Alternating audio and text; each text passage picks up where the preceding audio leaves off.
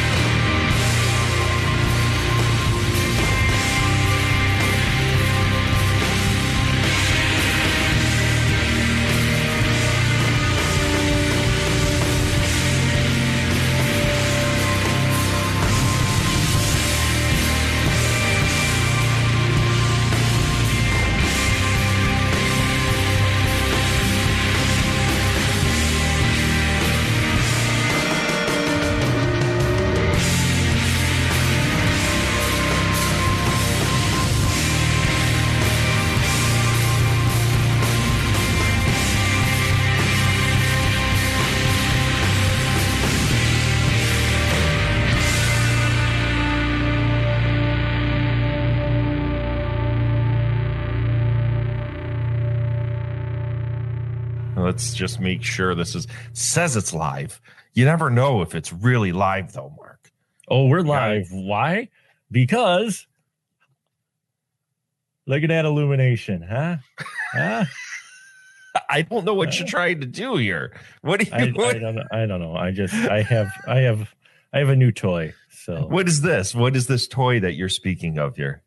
It's like $15 from Walmart. It's one of those. It's a 10-inch circle light. Yes. LED circle light. So I got one to test out. It was only $15. It's like, it shows you that's how popular streaming and content creators and all that shit is now, because these things were a lot more expensive, these type of things, and now you can get them for like $15. Well, they're just little tiny LEDs. That's all they are. It's just a circle, but it's nice. I mean, it helps, you know. I mean, it's a nice soft light. So, now you need to get are some background lights, because what it looks like, at least what I'm seeing right now, Mark, looks like you have a spotlight in an interrogation on you right now. I don't know if you can see yourself there. I can put other lights on. I can see myself. Yeah, it does look like an interrogation. I can put my other lights on. Just a second. I could go put the other lights on. We could take the time, Mark. It really does, folks. It looks like he's being interrogated. Let's change this up a little bit. Okay, there. Now it's not so much of an interrogation. So, well, good to see you. Good to see you. I'm trying to situate myself here. I'm looking at the wrong screen. I want to be able to see you now that you have all these sexy lights all on you. Yeah, I do. This month we decided to pick our own goddamn movie. Fuck this voted shit. I know we put this movie up for a vote alongside a bunch of others, and I don't even remember what those other movies were. Do you remember at this point what those movies were, Mark? It's been such a long time ago in a galaxy far, far away. I do not know. This movie was put up to a vote with Trax. Do you even know what the fuck Trax is? I've heard the name. I don't remember offhand, but I have no fucking clue what that is. And what a shocker this is to everyone here in the room, on the live stream. But Vaughn decided to put a troll gimmick up there for a vote. Big shocker. What? No. Yeah. I Spit on Your Grave, Deja Vu. Did you know this was even in the running, Mark? Oh, wow. No, I did not. Well, know that was in the running. Needless to say, people used their brains this time and didn't vote for that horrible piece of shit. Did you ever watch that? I have not. I have watched many Jamie Bernadette's films, but I have not watched that one actually, just because I don't know why. It just never. I was like, okay, it was one of those that did not quite interest me, though. I was wondering how they were going to handle it, but at the same time, I was like, I have other things to watch. It's not exactly stuff that I voluntarily watch like that anymore. So. Mm-hmm. Well, you've made a wise decision with your time, Mark. Yeah. Because I Spit on Your Grave, Deja Vu is perhaps one of the worst movies of the last decade by far. Oh, wow. That's harsh. It is a horrendously, terribly acted, misguided piece of shit. Do not ever watch that gimmick. And Vaughn, if you put that up for a vote again, I am just going to banhammer it. I'm just going to say no. We will not discuss I Spit on Your Grave, Deja Vu. That is a movie. You watched it once, and that was enough, huh? I watched 30 minutes of it. Oh, wow. That's all. I watched 30 minutes of it and deemed it not worth a single second of my time. Mind you, this is coming from an individual that just got done watching all 2 hours of Diamond Cobra versus the White Fox. Oh. Life decisions that I make sometimes, I'm like all this hype about other films. And then there's this gem of a Diamond Cobra gem versus the White Fox, because it's a diamond, not because, uppity up, uppity up. I watched the whole thing. You do realize that this podcast that we run, Worst Movies Ever, Amy and I on the Patreon, is kind of like a public service to all of you out there. It isn't like us actively recommending movies to you. You guys are like giving us these real shit nuggets, and we're supposed to try and watch them and find the good stuff. Yet the only things you want to watch, Mark, are the ones we hate. Yeah. Oh, I thought it was a recommended list. I don't get it either. You know what? I'm broken as in that way. I don't. The more the films are hyped, the more I hold off watching it.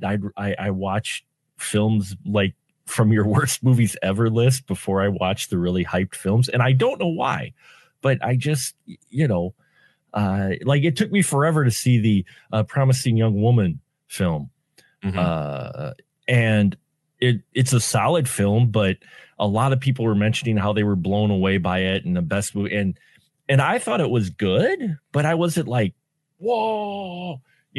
So I'm trying to figure out what I missed and where I am broken in that respect. It's a solid film. Don't get me wrong. Great acted. I did kind of get some predictability out of it, which surprised some people. I'm like, I had a gut feeling some things were going to go the way they were, and they did, in not a bad way. It just happened because I've watched a lot of similar films. But for me, I was like, this is a really good film, but I'm not blown away. But I was like that with La La Land. Like in the YouTube review-averse, everybody was just praising that film, and mad props to them. But for me, I watched it and I'm like, it was all right. I kept thinking of how small Ryan Gosling's ears were, but I guess I've never sat and tried to take into account the ear size relative to his head size. I've never sat and watched him like that. It was the now I'm going to have to in the future. Whenever I'm watching a movie with Ryan Gosling in it, I'm going to have to estimate the ear size if it's proportionate to the rest of his head.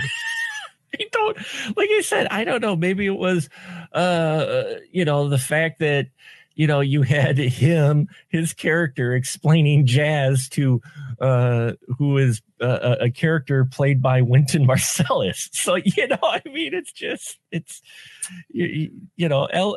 La La Land is a good film, but there were a lot of people, and mad props to him. I don't hold anything against people who really love the films.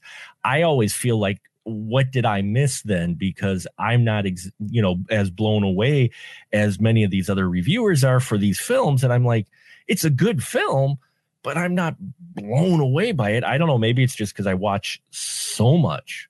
Sure. And I don't watch as much as our good friends out there, like Scotty D and a few others out there. I still, because I'm working on other things, but I do still have watched a lot of film in my time, and maybe that's it. I don't know. Maybe it's because I look at films that were before 1995 or whatever, so I see a lot of similarities in some of these films that other people may not. Not saying I'm better or worse. In fact, I'll probably say I'm worse, but it's just the hyped films. It takes me a long time to see them. Once I see them, I usually go, yeah, they're good. Like Train to Busan, great film. I sat down with Honorable Son #1 and watched it. Didn't watch it till months after the hype kind of died down from it. And I didn't quite see it pop up so much in the Twitter feed and the news feed and all the feeds, people going, oh my God, after that died down, then I watched it. And he and I thought it was a really solid, it was a great film. He loved it. And I enjoyed it too, and I agree with the people that hyped it up. But when the hype is usually at its peak is when I won't watch a film, which probably makes me not the best modern. Well, some people would say film critic. I never thought of myself as one, but in any case, I just hype films like that. I wait, whereas I'm drawn to films. This is where I was going to my long ramble. I apologize to your worst movies ever list, because I don't know, I'm glutton for punishment, or it's just one of those things where I'm morbid curiosity. It is that morbid curiosity to where I have not heard this film before until you bring it up on your podcast, your wonderful podcast. Go check it out on the Patreon if you haven't subscribed. Shame on you people. But yeah, it's just I'm curious, because I'd rather seek out and watch a film that very few people look at or talk about, even if it's horrible, more so than the hype film, because sometimes you can be surprised. Sometimes it's painful, but like the one mentioned, Diamond Cobra. Oh, wow. I never thought in my life I was like, wow, this is a film where Neil Breen would be just going, oof. It's on a similar level, though. It really is, because it's made by a delusional auteur. It's made by somebody that really finds themselves to be like a Renaissance artist, where it's just like they're a jack of all trades, but a master of none of them. And they feel they have a vision and something to say. And they're unfortunately, or fortunately for them, but unfortunately for everyone else, there's zero filter. There's nobody saying no. And we get these movies. And the thing is about this, this is a question I have for you, because I know my film viewing habits have changed. I have not had the urge to sit and keep up on new stuff anymore.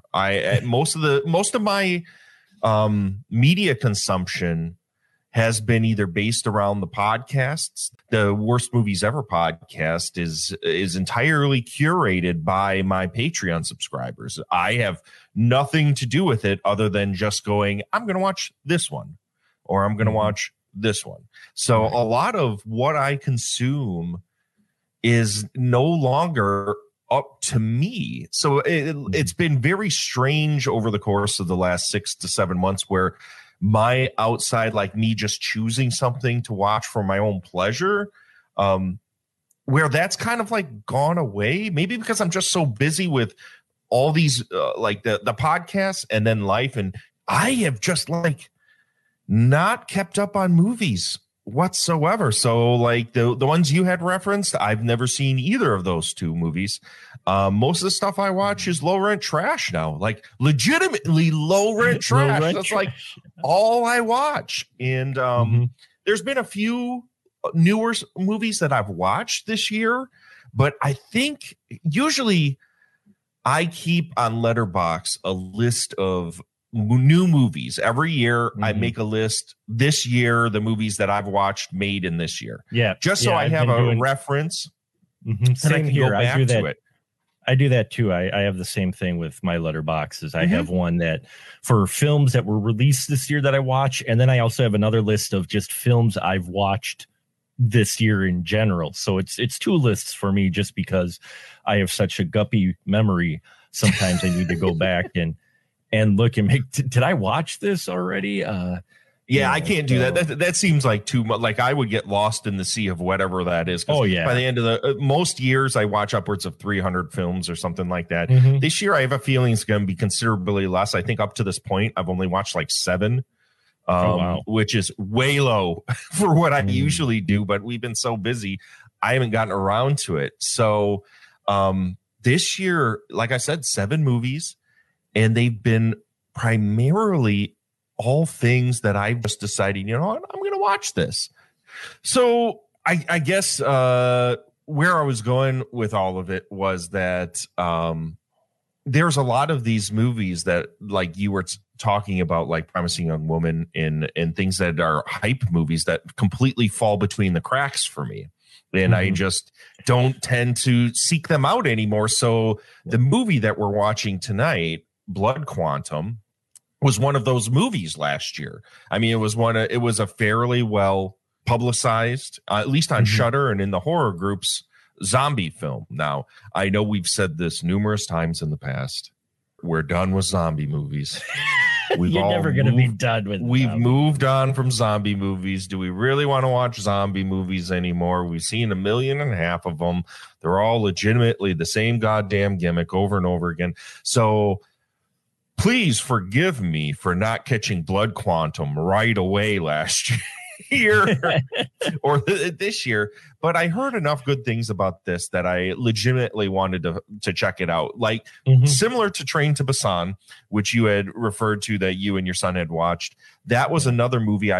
It took me nearly 2 years after it came out to finally watch that movie, because I'm so done with zombie movies. I just can't find the urge to want to watch them anymore. Maybe because every time I do, I am just like, well, this is just the same thing. I'm not really like, it doesn't really catch me unless it has a really good, humanistic side to it. Like there's some point to the movie. And I don't know if Train to Busan necessarily had any social commentary behind it other than just the basic zombie. Like it's just like a long chase movie. Well, but it was engrossing. It was engrossing. And I think possibly the meaning or subtext that you usually get in zombie films may land more within the Korean culture more so than the Western culture. And that's what I like this. And the film we're talking about tonight, Blood Quantum, is I don't mind a zombie film if you give me something even slightly different spin on it. Even not it doesn't have to be much because we've seen so much of the exact same thing. Mm-hmm. Give it to me from a different perspective, from a different, a view, something like that. That will catch me with a zombie film more so than the cookie cutter stuff, which is kind of why, no offense to anyone, with The Walking Dead, I stopped watching it and did not feel compelled to watch much of it after. And I've got like 2 or 3 seasons to catch up, but I did not feel compelled to watch it after a certain point because it was still a lot of the same stuff I've seen out of the zombie films. It's a rinse and repeat kind of thing. It's just the same. They get attacked. Someone dies. They have to move on to the next place. They stay there. Drama happens. They get attacked. Someone dies. They move on to the next place. That's the entire show. It just keeps happening, keeps going on. And that's the problem I had with the show was the rinse, wash, repeat. It was like, okay, here we go again. Only this time, the humans get more and more asshole-ish. It's just like more extreme asshole, but the same situation. And, things get more brutal. And of course, I know there was the war and all the factions and everything. And I get that. But even that, is like, okay, I've kind of seen this. And the characters, a lot of them, I only could get behind 1 or 2 characters. And when you have a show of that many and you don't get that character that often, you're like, I mean, it was okay, except for the fact that everybody mowed their lawn. It's good to know that during the zombie apocalypse, your grass only grows a certain length and it'll be fine for your yard. So the home priorities, Mark, priorities. Homeowners Association has nothing to worry about with zombie apocalypse. The grass will only be a certain, but there's some spinoffs. I watched a few episodes. They kind of had me interested. I got more into World War Z than I did, not World War Z, Z Nation. I got more into Z Nation than I ever did with The Walking Dead. Sure. It's goofier. It's goofier. I did, that's kind of more what I wanted from a zombie. I liked the goofiness because they just went to places that you just did. You're like, wow, okay. They'd kill people you never expected. You thought this person was going to be in for the long haul. They made it maybe an episode and a half. And you're just like, oh, I liked those surprising moments. Whereas The Walking Dead really didn't have a whole lot of that. And maybe it's because I read that a lot of the first like 60 issues of the comic, and the comic was so good that I wanted to see that come to life. And when they started making major changes to characters or to the story for whatever reason, because they didn't want to go that dark or whatever, it kind of, I think, took me out because I'm like, you had great source material and you went here, it's like, Right. Well, it kind of gets lazy after a while, right? We've seen it so much, and I mean, obviously, we're at a get off our lawn moment here, you and I. Yeah, I apologize. I mean, we've been around the genre enough and watched enough of it that it's just kind of like, we've been here, dudes. What new do you have for us? So when somebody propositions me with watching a newer zombie movie, it takes a lot for me to even mildly get interested in it. So something like Blood Quantum, which from what I had heard had very wildly mixed reviews amongst like my friend sources and the people that I follow on social media. It varied from, wow, this is just like a modern classic, to, oh man, that's kind of poopy. And when I hear that and I hear it's a zombie movie, I just kind of immediately tune out and just go, well, I that's not something I really need to like rush out to see. And I know I've said this in the past. Most movies on Shudder, most Shudder horror now, because we used to have Walmart horror, we used to have Redbox horror, now we used to have Family Video middle shelf horror, now we have Shudder horror. So Shudder is kind of like the avenue now for these kind of mid-tier independent horror movies to find a home.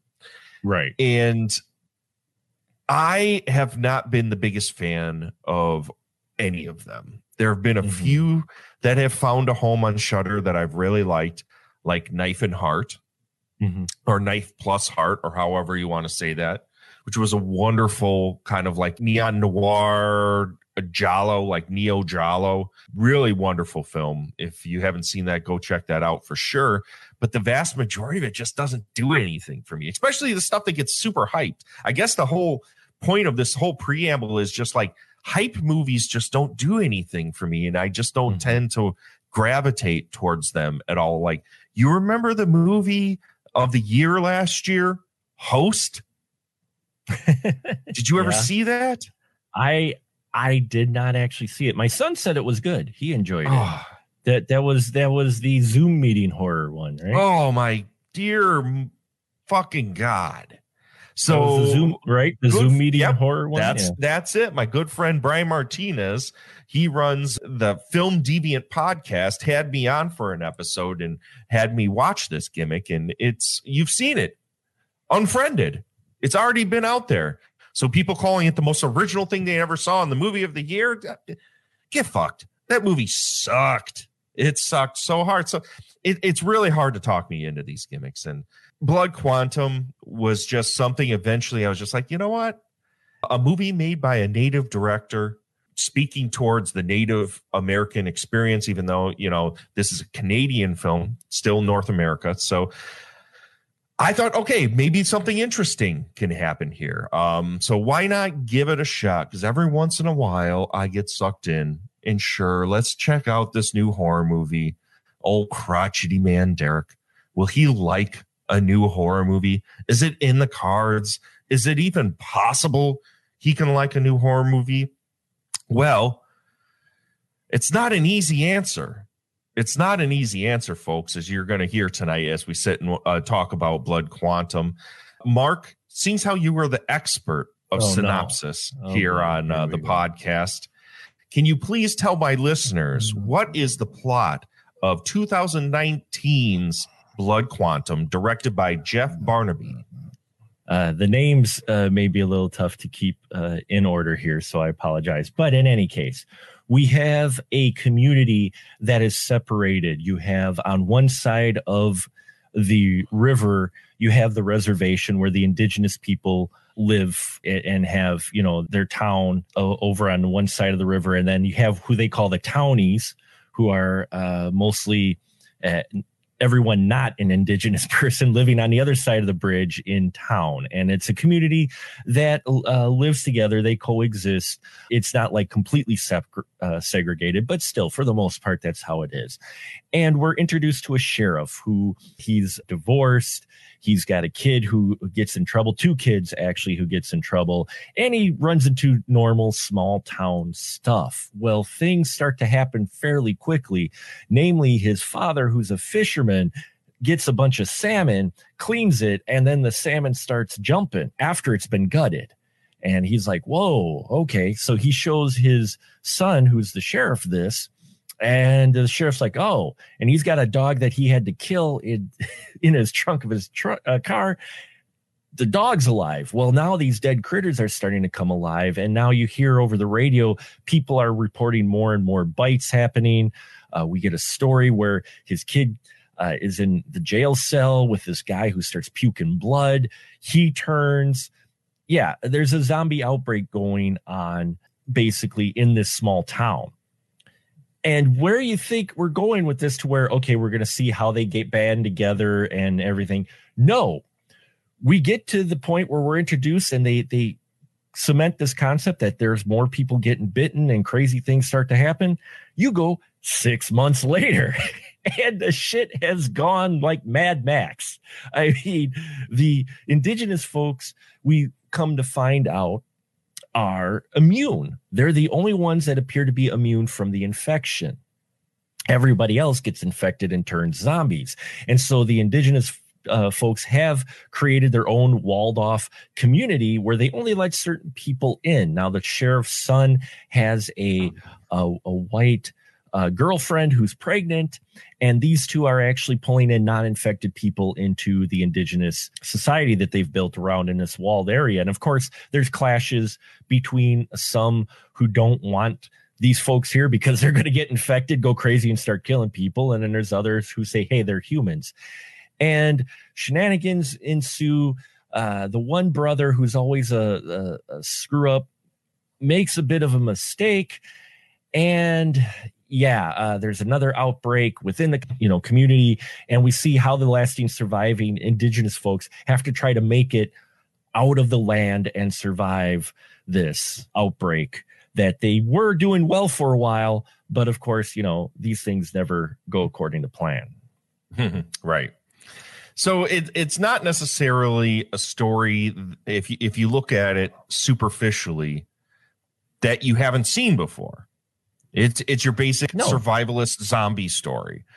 Where it gets interesting is when you think of the socio-political undertones that go on in this movie. If you were to sit and superficially look at this movie, yes, it's a very stylish, somber, hyper gory, surprisingly extremely gory zombie film. Now, if you're looking for just getting your zombie kicks in a post-apocalyptic world type gimmick, you're going to find it here.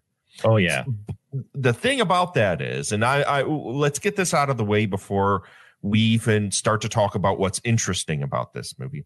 If you're going into this just for superficial exploitation zombie kicks, I would say a good 2/3 of this movie has nothing to do with zombies.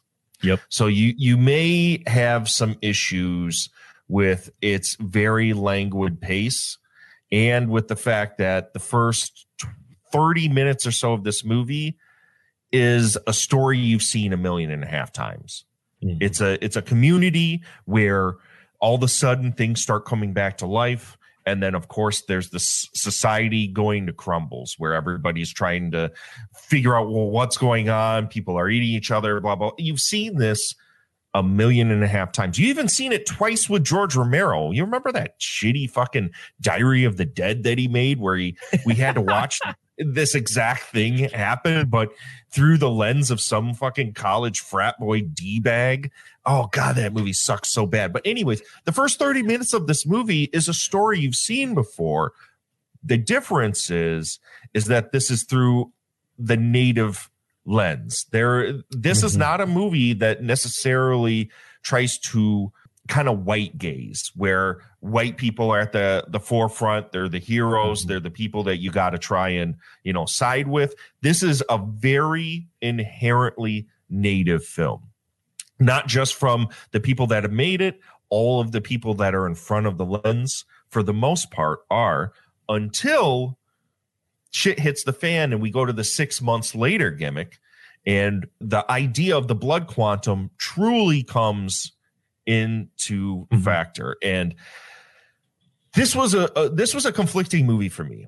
I think, and this just comes from a personal perspective. I've always had an awareness of the native culture here in Wisconsin. When I first found out I had native blood, I want to say probably 6-7 years old, 5, 6, 7 years old. Now, I don't have enough to want to even speak towards what tribe my blood comes from or the percentage I have, it's inconsequential. But the culture has always kind of been in the back of my mind. I've been around it. I've been to tribal dances. I've seen things, and I've also grown up in areas where people live on resland or on resland. My family had a cabin up in the Northwoods that directly is on reservation land, and seeing.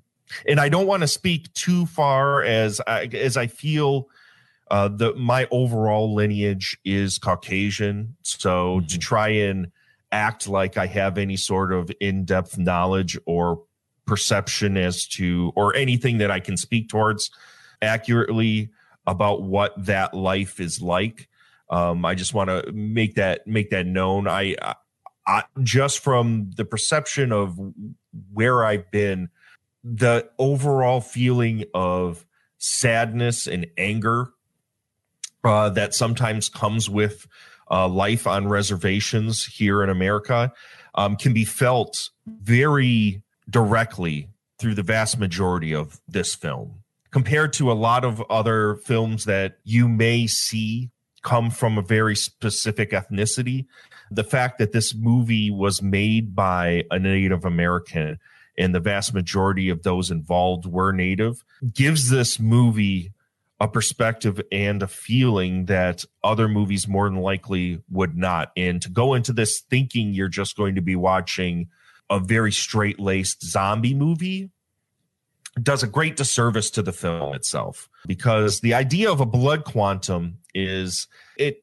pertains to the laws that were set upon the Native people, which would quantify the amount of Native blood that they have to be able to be considered Native within specific tribes, and how that relates to reparations from the government and being able to be a part of reservations. And this movie in particular, once it gets into the meat of it, which is the 6 month later section where we find out the Native Americans are immune and all of the white people are the zombies, and they've taken in white people into their ranks, into the city, this hold off kind of like castle that they've made, is a very interesting concept. It speaks towards this idea of blood quantum and how eventually Native Americans, from a government perspective, are eventually going to breed themselves out because of white people coming in and becoming parts of their lives. And that what is the responsibility of the government to even continue with reparations after this percentage of their indigenous blood is gone. Mm-hmm. So this movie really speaks to like who is really all, it's like The Thing, right? Where nobody knows how much of a Native person the other person is. Are they full? Are they not? They all get angry at the white people that infiltrate their ranks. There's so much dense socio-political undertones to what is going on in this movie that it surpasses for me the vast majority of the cookie cutter zombie films that are out there. It left me with a very heavy heart.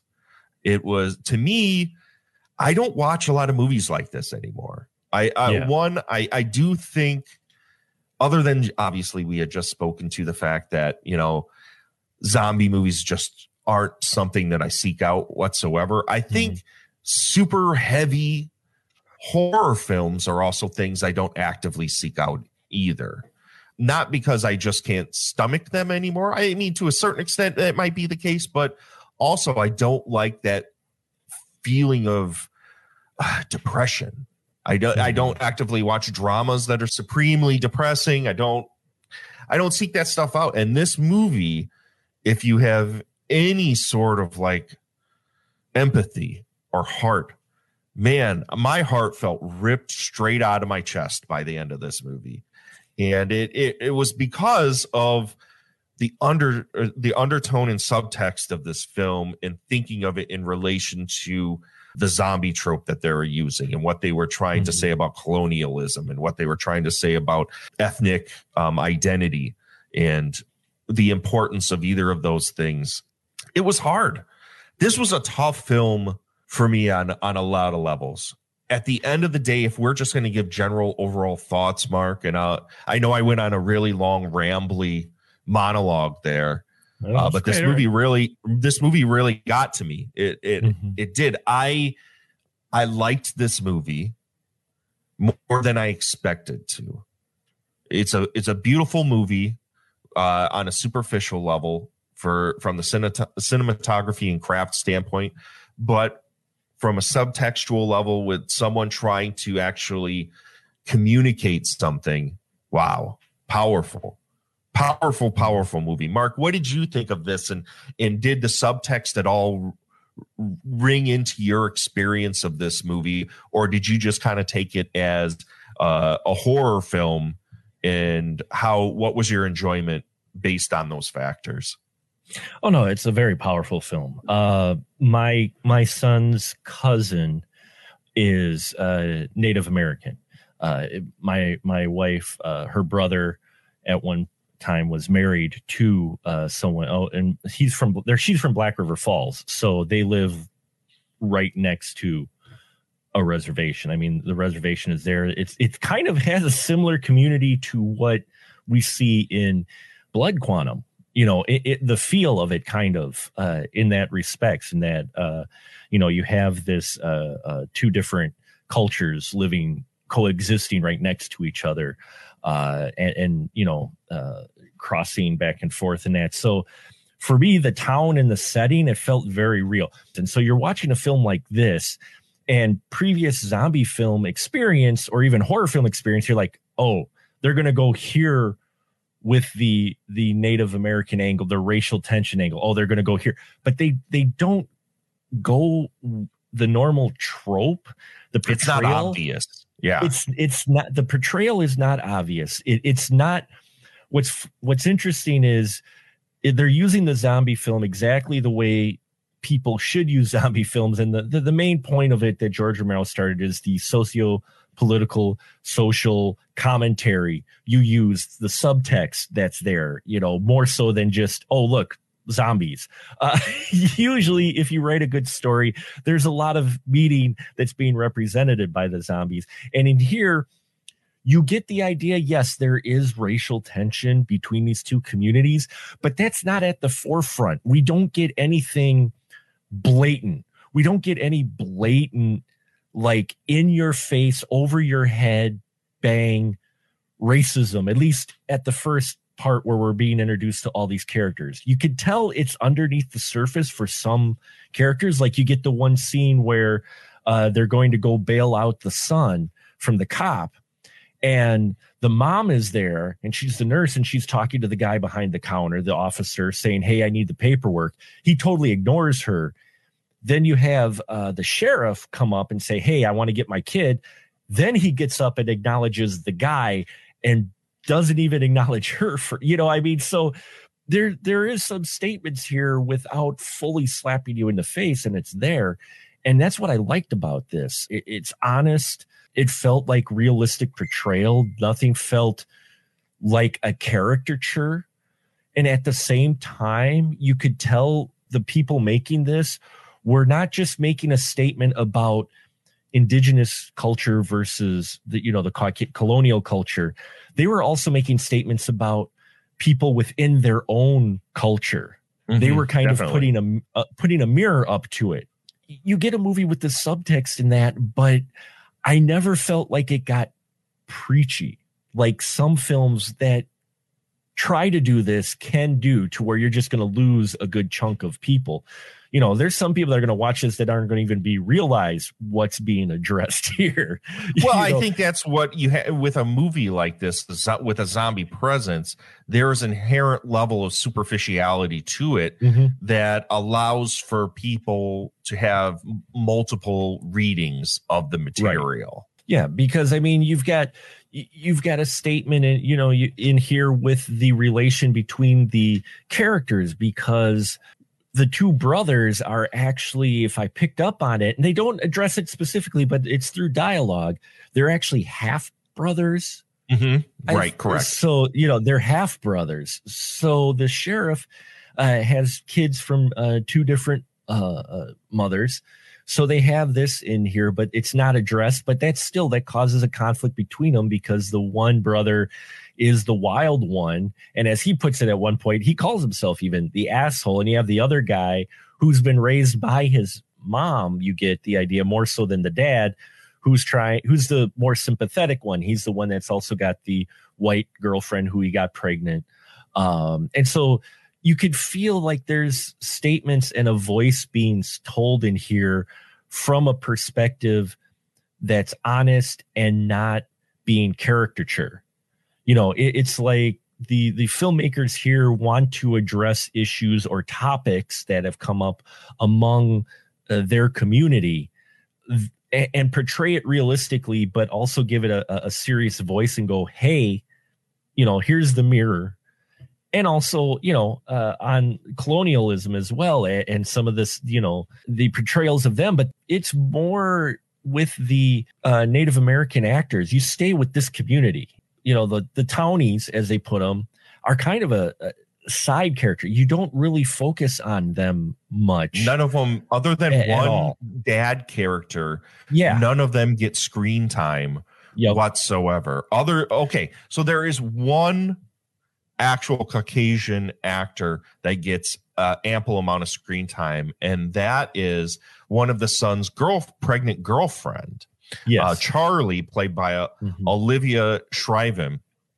And she is a wonderful actress, but she is also a metaphor for the breeding out of the indigenous blood. Right. And she gets teased about it. The beginning of the film, there's a sequence when shit is starting to go down where Trailer, who is our, hero for the most part, the sheriff of this movie, goes to this house where this Native man is known around the community for being a druggie, and goes to his house, and he is also shacking up with a white person, and he has kind of been ousted from the reservation due to this fact. And he no longer is like welcome in there. And I think that's why he's gone down a downward spiral of alcoholism and drug abuse. And they are having major issues. And he called the police because his girlfriend, who just recently had a baby, is acting very irregular. To the fact that they show up, and spoilers, folks, if you don't want this movie spoiled, please drop the podcast, put it down, and come on back to it, because it's really hard to talk about a lot of the stuff that's in this movie without kind of going into some spoiler action. Right. With it. I mean, it's on a superficial level, it's a zombie movie, so you kind of know what's going down with it. But when you break down some of the various aspects of it, you got to kind of spoil a little bit of it. And in this particular cue Boardinghouse, spoiler music. This is a warning. Thank you. Our sheriff goes into this house, and this lady is legitimately devouring an infant. One of probably the most extreme Cannibal Corpse moments I've ever seen in a movie. Ever. Like, if you've seen, there's a brand new Cannibal Corpse album called Violence Unimagined, and it's got this cover of this naked lady with teeth, almost looks like Melina from Mortal Kombat, and she's eating this infant and tearing it apart with her teeth. This scene looks almost just like that, and I was like, what the fuck? So like, anytime you see, other than Charlie, you see a Caucasian person in this movie, they are not portrayed in a very good light. And a good portion of the movie, one of the brothers, Lysol, basically speaks towards the racial hatred towards the white man and what they've done. The rest of the characters are far more welcoming and are looking to just survive and work with people.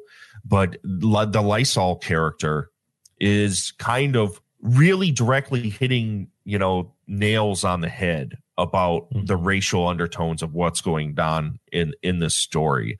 So this was a tough one.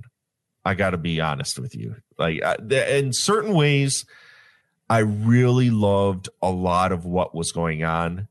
I thought, those undertones were so well written and utilized using the metaphor of the zombie film. And where this film falls short for me is that it's a zombie film. Mm-hmm. It's unfortunate to me that this had to be a zombie movie. I get it. It's an obvious metaphor for what white people did to the natives, bringing in diseases, taking their culture, suppressing them to a point where they have to live in little tiny communities while the rest of the world is completely just white people. Some of the metaphors are very on the head, but it takes some of the impact of the story away when your brain kind of turns off after a bit, because it's just another zombie movie that you've seen kind of a million times, right? Did you have any problems with this, Mark, watching this thing? No, I didn't. It's one of those times where I'm watching and basically an independent zombie horror film where I actually wanted more of the human moments and dialogue more so than the zombie moments, because those were the parts that I was really enjoying the conversations and what was being conveyed in the dialogue. It felt natural. I was into these characters. I enjoyed all of them, even from Lysol on down. I enjoyed watching them on screen, watching them interact more so than the zombie part. It was like, the zombie part was almost brought in to try to kind of break that up, the dramatic part up. You could have still possibly done it as a zombie film and not done as much of the extreme gore and zombie parts to it. You could have easily turned this into, the zombies are kind of second, nature to what was being conveyed and still get things across. I didn't mind it. I think it is interesting when you throw so much of the zombie gore in there. I think sometimes it breaks up maybe some of the message and the weight that they're trying to bring. Yeah. And don't get me wrong. Yes. Someone eating a baby. Yes. It's heavy. It's dark, but at the same time, it's so shocking. It kind of takes you out of what was just being addressed through dialogue and whatnot 5 minutes beforehand, in a scene 5 minutes beforehand. So it took me out a little bit. And I actually liked the dramatic parts between the people more so than the zombie parts. Though I enjoyed the homages, because if you're a zombie fan of Romero, and especially Romero influences throughout this film from Help on the roof of the mall to the way some of the people get killed by zombies is very like thinking Day and Dawn of the Dead in many ways. And those were great, but I was actually digging the people in the character part. It would have almost been interesting to see them taking a slightly different approach to where it was still an infection, but instead of zombies, people just violently died, but that's with a caveat though, because what it was interesting with this zombie film is with other zombie films, usually if you get a person or a group of people who are immune, they're like freaking superheroes. Okay. They just rush into the zombie horde or whatever, and they just annihilate zombies and hardly get killed. Or if they do, oh, well, but it's kind of put to another level. And in here, what I liked about the fact was, yes, the Native Americans were immune, but there was still a threat. Oh, very much so. The zombies, because these aren't shambling zombies. These are violent 28 day later zombies that will violently destroy a body as much as eat it. So the threat was still there. And I liked that because it still kept the film like that feeling of danger. You know, because I got worried at first going, oh, okay, they're immune, which is what I kind of thought where they were going with it, because I went into this cold, really didn't know anything about it. Yeah, I didn't know where they were going to go with it, because all of our characters by that first break, they all got bit. So I'm like, where the fuck is this going? They got bit. And I'm like, okay, this could go one or two ways. And I'm like, I wonder if they're going to play the angle that they're going to be immune. And they did. And I was happy for that. I was like, oh, okay. The Native Americans, I bet. Just when it went 6 months later, I'm like, oh, I bet the Native Americans are immune. And sure as shit, they're immune, which I was happy they went to that spot, because I was just getting attached to these characters, and to off them and make them zombies like 5 minutes later would have been disappointing. It would have been very disappointing. All of the actors, if you want to like have, what's the strongest element of this movie besides that cinematography? The acting. Yeah. The acting in this movie is phenomenal. I loved all of these actors. Michael Greyeyes, the sheriff. Wow. What a presence. Stonehorse Lone Goman, who is the grandpa. Oh, God, I love the grandpa. He is almost like a Kurosawa samurai in this movie. He is totally a Kurosawa samurai. I loved every minute he was on screen, and his attitude and everything about him. It was a great character. These were great characters with great performances, backed by, you're right, some wonderful cinematography. Oh, the camera angles and things that they did in this film just added so much to it. The soundtrack as well. I think a lot of this movie is weighted upon that beautiful soundtrack, the beautiful cinematography, and the acting. It just pulls you so far in that it transcended normal zombie shit that, the gore is extreme and it's in your face and it's gooey. So if you're in it for that, you're going to fucking love this shit. But what got me, like you, was the drama elements. And the only way for that stuff to work is to create atmosphere and have solid acting. And this movie had it in spades, man. Man, you didn't want any of the same with Train to Busan, which is why I loved that movie so much. You get sucked in to those characters.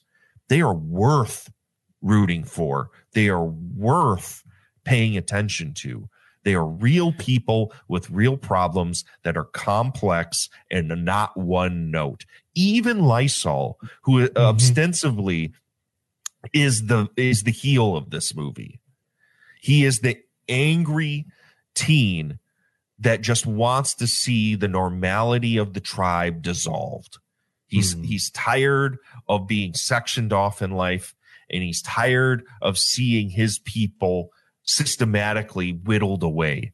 And he's just like, you know what? I'm done with it all. Let's destroy it. Let's light it on fire. Let's start a new world.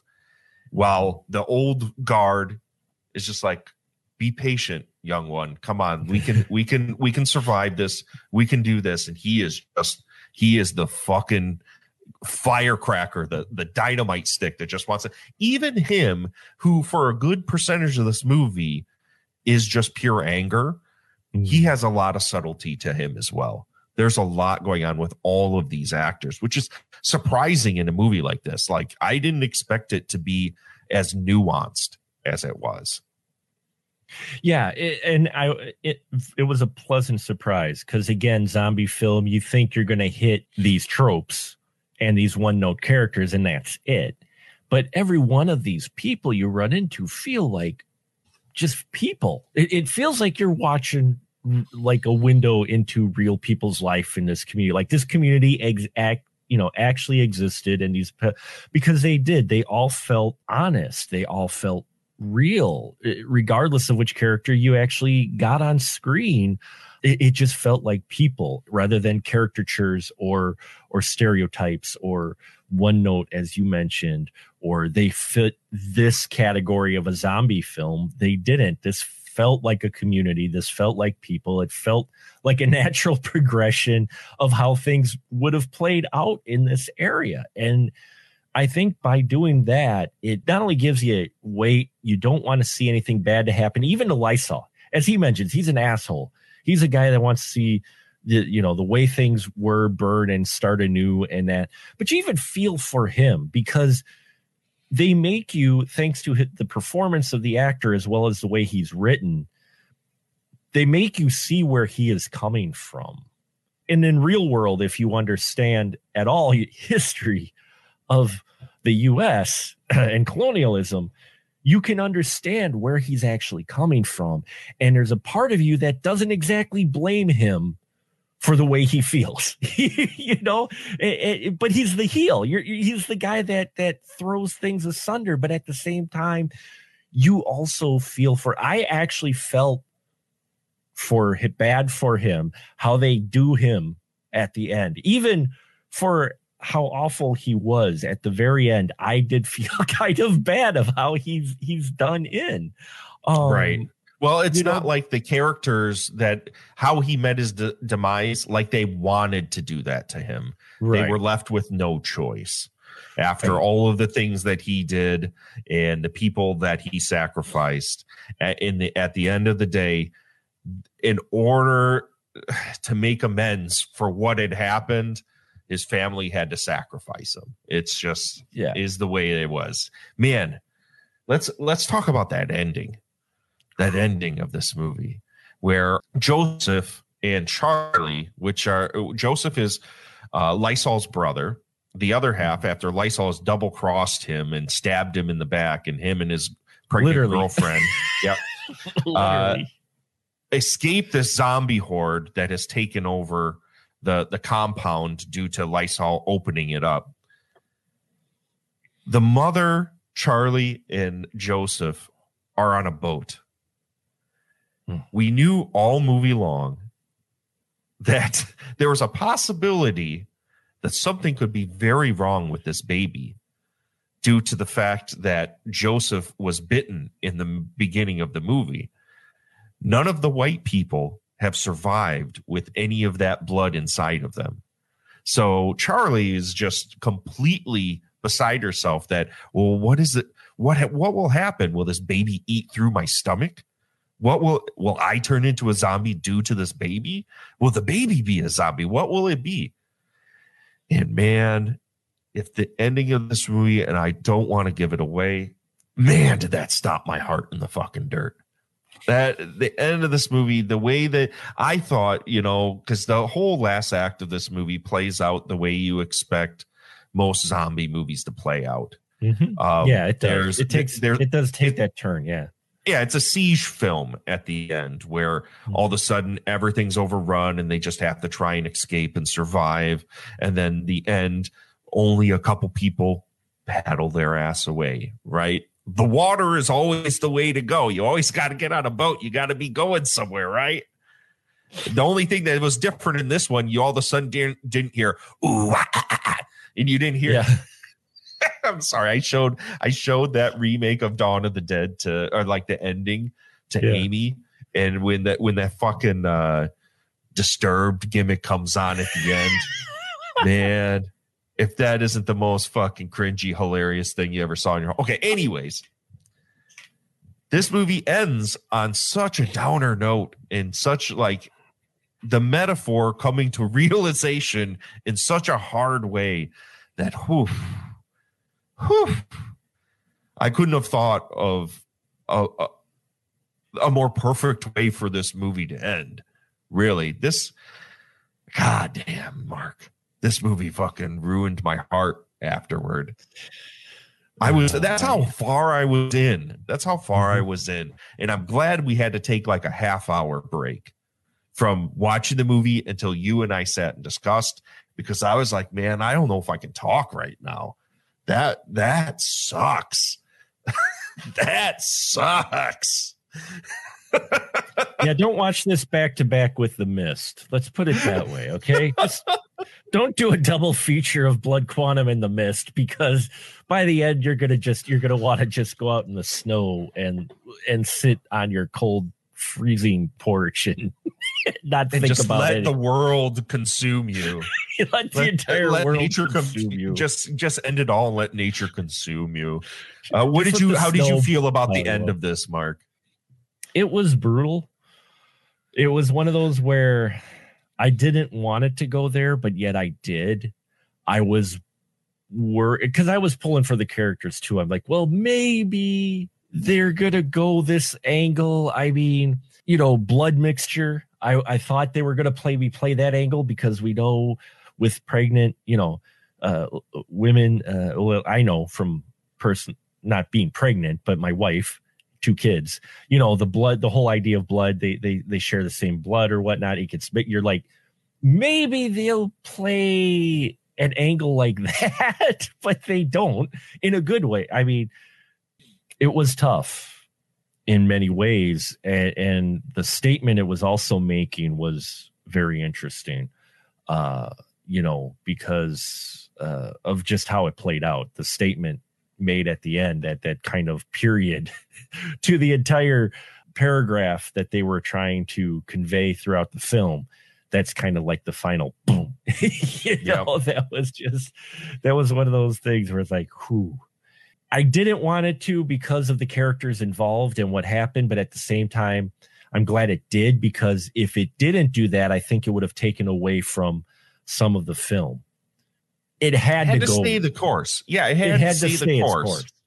There are moments of this movie that all of a sudden break into animated form. They're almost like chapter breaks at points, but every time it breaks into an animated section, it was making it was trying to speak towards the metaphor of what was going on in the movie, and trying to get to that subtext. And if they had belied that to make some totally wishy-washy happy ending, man, talk about cutting yourself off at the knees. Yeah. This movie would have failed completely. But I really feel that this movie is much more than just some straight exploitation gimmick. And the fact that it took what it was speaking towards all the way. Wow, powerful, extremely powerful stuff. Now, Mark, at the end of the day, what were your overall thoughts of the movie? Did you end up enjoying this thing, or what did you think of this? See, when you say you enjoy a film like this is what the stigma is for horror fans, because they're like, oh, you enjoyed it. I thoroughly enjoyed the film. It was brutal to watch. I enjoyed it because of the subtext of what they were stating. I've seen a few, not like this film, but films that are told from a specific perspective because they were directed and written by individuals who should be the ones writing films like this. You know what I'm saying? It's not some old white guy, some white guy who thinks this. I've seen some female-led horror that you could tell it was written by a female and directed by a female, because dialogue and characters just felt far more natural and real and honest than written by some crusty old dude in the basement, based on stereotypes and nonsense. Right. Thinking this is how that person would act or interact in this situations. Oh, they would do this, when they're not that person. So they can't honestly say, oh yeah, they would do that. So I've seen a few films like that, and I always enjoy them more because there's honesty to them. They aren't, I've used the word many times, but I think it's fitting, especially with zombie films, caricatures, tropes. They feel real. And at the end of the day, I enjoyed this film.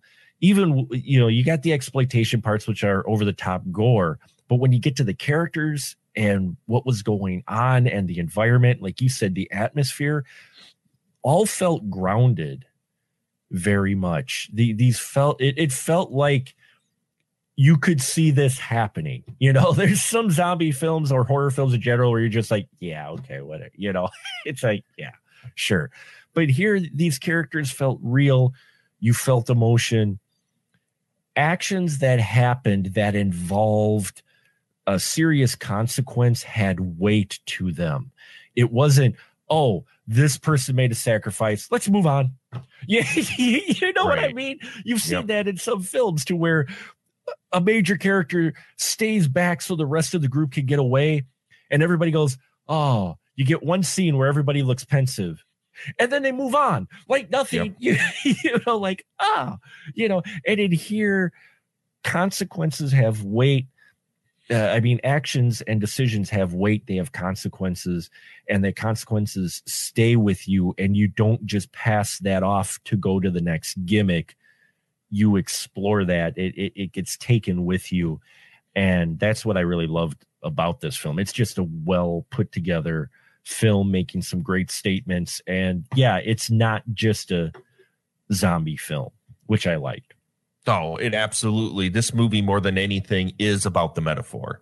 This is one of those movies. So if that's something that bothers you, that you have something that isn't necessarily just like a very straight to the point plot, I want to recommend this. I'm beside myself because, I think the zombie element of this movie kind of took me out of it a little bit. Only from the fact that I'm just so tired of that shit. But the voice behind this is so strong that this movie, I do feel needs to be seen. I think I would give this a huge thumbs up. One of my highest recommendations for a horror movie that we've watched in quite some time.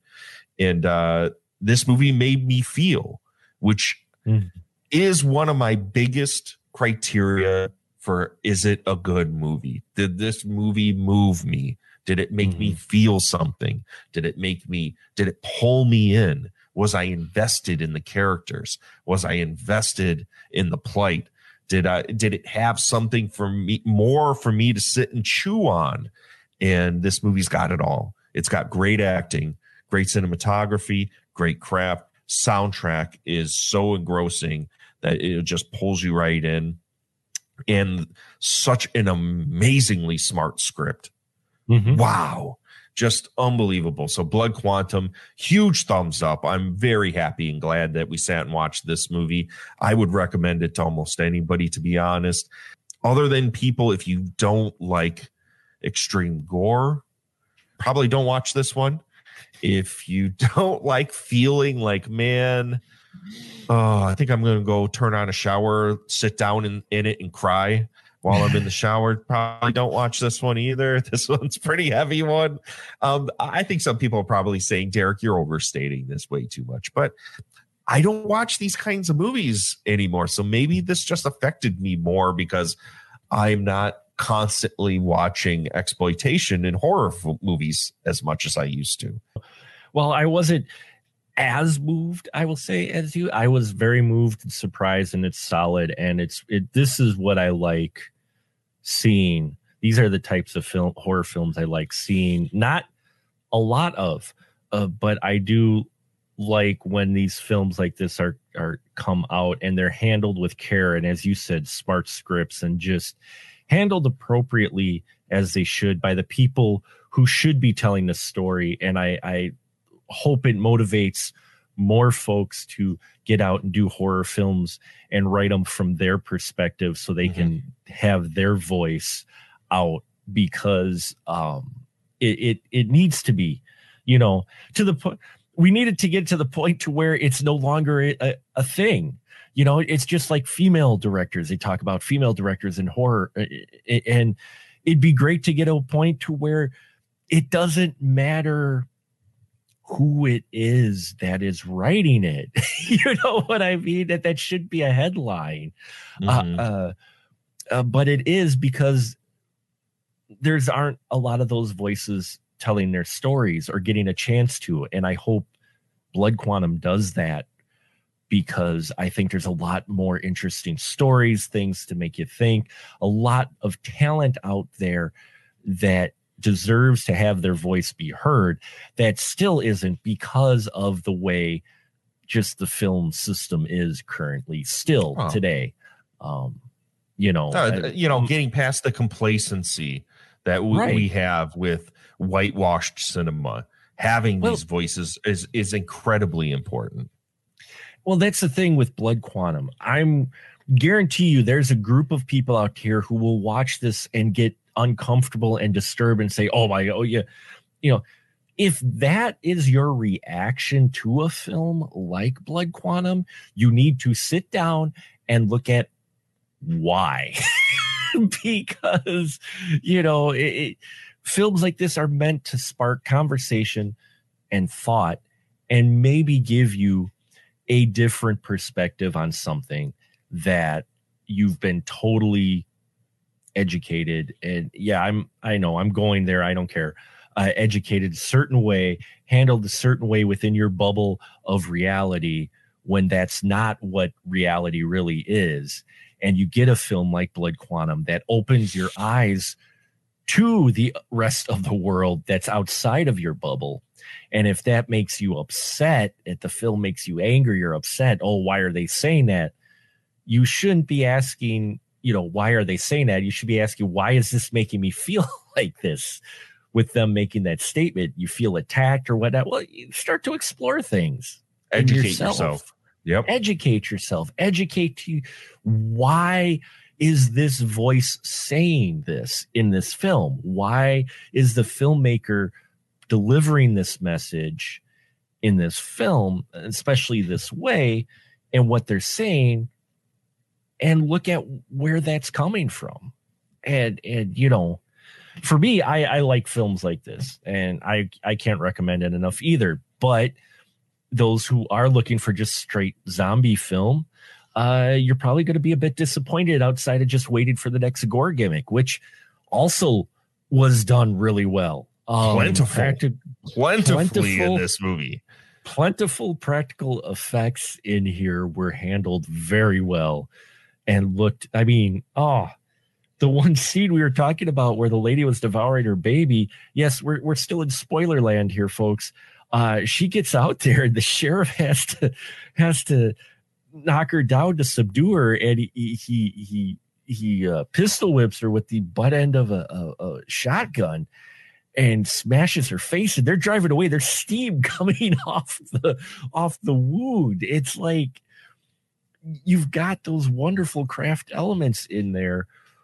And yeah, it's a complete package movie that we really need more of out there. Not like every single film, but I do think we need more of this out here because, it'll surprise you and give you a different perspective. So yeah, I thumbs up big time. I'm glad we watched this one. I'm glad I finally got around to it.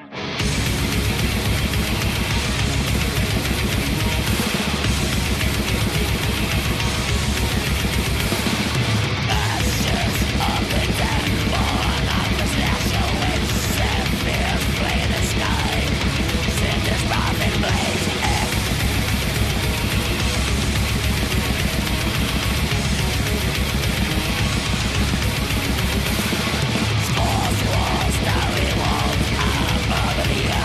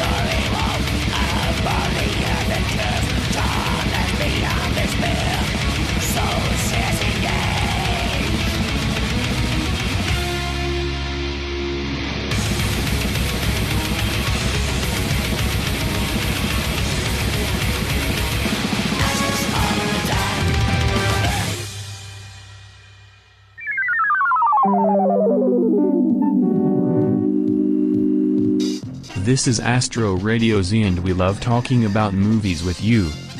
If you are looking for more episodes, and want to become part of the show, go to patreon.com/Astro Radio Z and become a monthly subscriber to have access to over 100 plus bonus episodes of content. Jump in.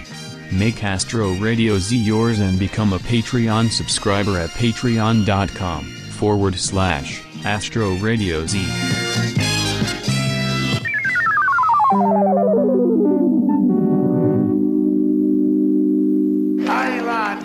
Oh, the dumps in June ain't like perfume, deep in the heart of Jersey.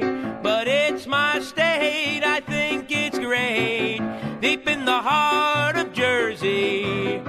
Deep in the heart of Jersey. Deep in the heart of Jersey, yippee-yi, yay! Hey everybody, Vaughn here for yet another Pink Theater. This time we are still kind of going through the Rope Hell films with 1983's Beauty in Rope Hell. There's no trailer for this film, so we're just going to go right into it. This was directed by Genji Nakamura, who, if I can figure out what the hell he's done, not many films, actually a lot of films, 108 films he worked up until 2004. And the films that we kind of most know them for are Captured for Sex, Sexual Abuse, Go for Broke, Meow Meow Girl, Beautiful Mystery, Weekend Shuffle. If you know any of these kind of films, the film stars Nakai Takamura and Kazuhiro Yomuji, nailed it, as our kind of two protagonists. Makai Takanora plays Mitsuko, who is a recently wedded woman whose husband has kind of been drafted to the war. And Kazuo plays Kazo, who is her local mailman, becomes obsessed with her. He kidnaps her one day and puts her in his attic. Unlike other kind of like the last film we talked about, where, you know, kidnapping and it automatically started with him kind of just sexually abusing her. This film is much more less interested in that, really. He is more obsessed with her beauty and her body, but doesn't automatically rape her at first, right? He just kind of admires and kind of ogles her, and she just wants to leave. That's all she wants to do, is just escape. And this is the difference between most of these films, is that when the woman is kind of brought into the situation, they're tied down or accosted or kind of made to be forced into this place. But with our female protagonist in this film, she is constantly trying to make a way out and try to escape as best she can. Because he kind of goes off and does his thing and like locks her in the attic. So she breaks a mirror first and sees two boys walking past the house. And this is pre-World War II Japan. So we're not in modern time, but we are not in kind of feudal Japan. Right? So men are getting drafted or kind of enlisting. So it's very low male populace. The men who are coming back are kind of are soldiers from other areas who are, there's still brothels and still kind of prostitution rampant, because it's probably one of the biggest things that women can do to make money, especially the women who aren't married and or aren't sustainable that way. But pretty much what happens with this film is that she tries to escape. he doesn't particularly like it. Doesn't get mad at her. He's kind of a very meek individual. And the thing is, a couple of reviews I read about this film, they kind of just put it as a paint by numbers type of film, which I guess I can kind of agree with, but I like the other thing with the reviews that I read was that she becomes subservient with him, and it's like, wait, are you reading the same movie, watching the same movie as I am? Because she clearly tries to escape multiple times, and it just seems like he pops up, he comes home right around when she's trying to leave. Like there's a scene where she needs to go to the bathroom, and he sits there and pulls a pot out and tries to force her to do that, and then she utterly refuses and says, no one pees in pots anymore. You have a bathroom, you have a urinal. And then he goes outside to use the outdoor potty. She tries to run away, but she's been tied up, like her hands have been tied, and he's holding the end of the string, and she can't get far. But he doesn't try to abuse her. He doesn't attack. He doesn't attack her. He doesn't hit her. He kind of keeps himself at distance, right? He does end up raping her at one point, because he just can't deal with it anymore. He also has a girlfriend who works in the brothel, and he seems to become, as he gets more obsessed with Mikaya Tazaka's character, he goes more and more distance with his girlfriend. And there's a scene with her where he is in her room with her, and a crazed soldier comes in and kind of kicks him out, and then ties his girlfriend up pretty roughly. Pretty severely and pretty roughly, and then uses her like a human parachute and hangs her outside the brothel and is lifting and lowering and raising her up. And as she is not particularly finding this at all erotic or getting off on it, he's getting off on it because of the sadism. But she is not particularly in love with it. And as her boyfriend walks out and leaves her as she's being hung outside the building like a bell, she's just screaming at him to come back and help her. And then there's a couple scenes later where she pops up and she notices that he's been distant, but he just doesn't talk to her. He's kind of shut her out, but she doesn't realize this. And she even gives him head in the middle of like a clearing. And she thinks that everything's copacetic and fine, but he's clearly moved on, I guess you can say. It has some very interesting moments. There's a scene with a cop that has that knows that she's here and kind of accosts him and thinks that he's going to get what he wants, which is to have sex with her, and he kills him as a retaliation because the only man that he feels is going to have her is him. You find out, and a couple of reviews are like, oh, after you find out that this is, I guess, a spoiler if you're ever going to see this film.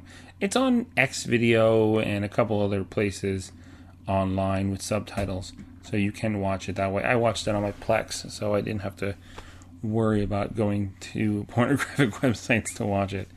But like he starts to try to rape her and accost her and assaults her, and our male protagonist comes in and fights with him and wraps a rope around his throat, and as he's choking him, he pushes him down the stairs, and he pretty much hangs him to death. You find out a little after that her husband has died in the war.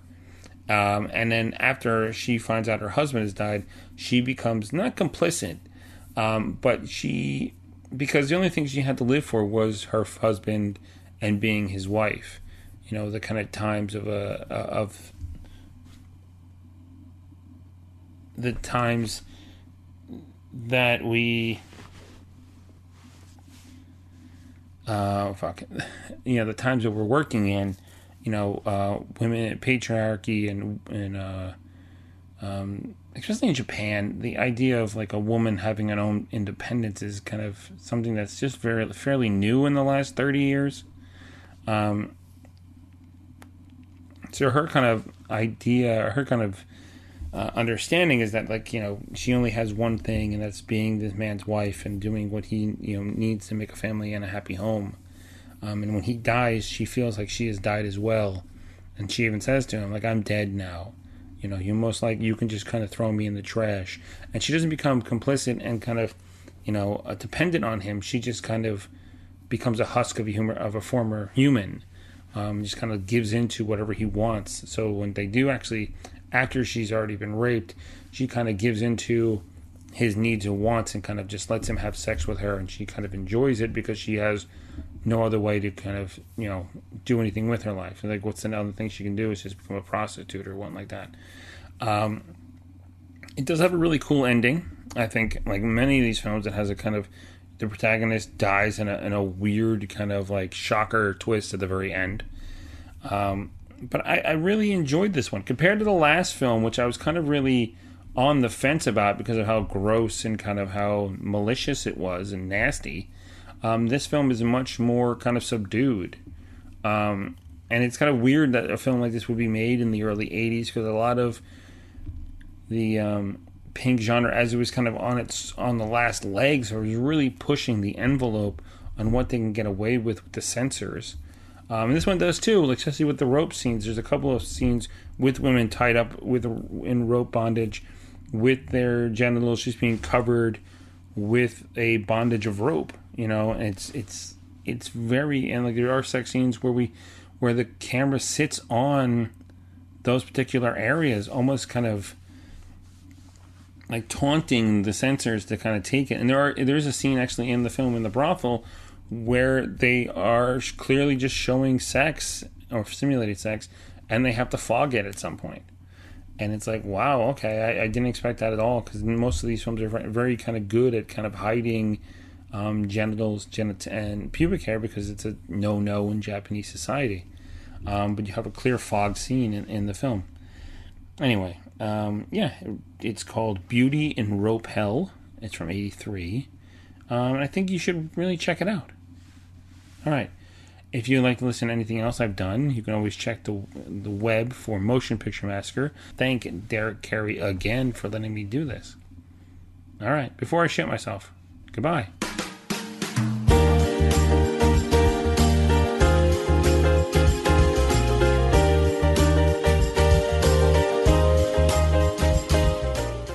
And that, everybody, is another episode of Astro Radio Z. Thank you for joining us. And if you want to get more out of Astro Radio Z and hear more, go over to patreon.com/Astro Radio Z. And every month, you will get bonus episodes of our podcast, Worst Movies Ever, where you, the listener and subscriber, put movies onto a list that you feel are the worst movies you've ever seen, and I watch them one by one, and we determine once and for all if these movies are the worst movies ever made. But until then, please take care of yourself, stay healthy, and please live your best life. Be happy. I'll talk to you soon.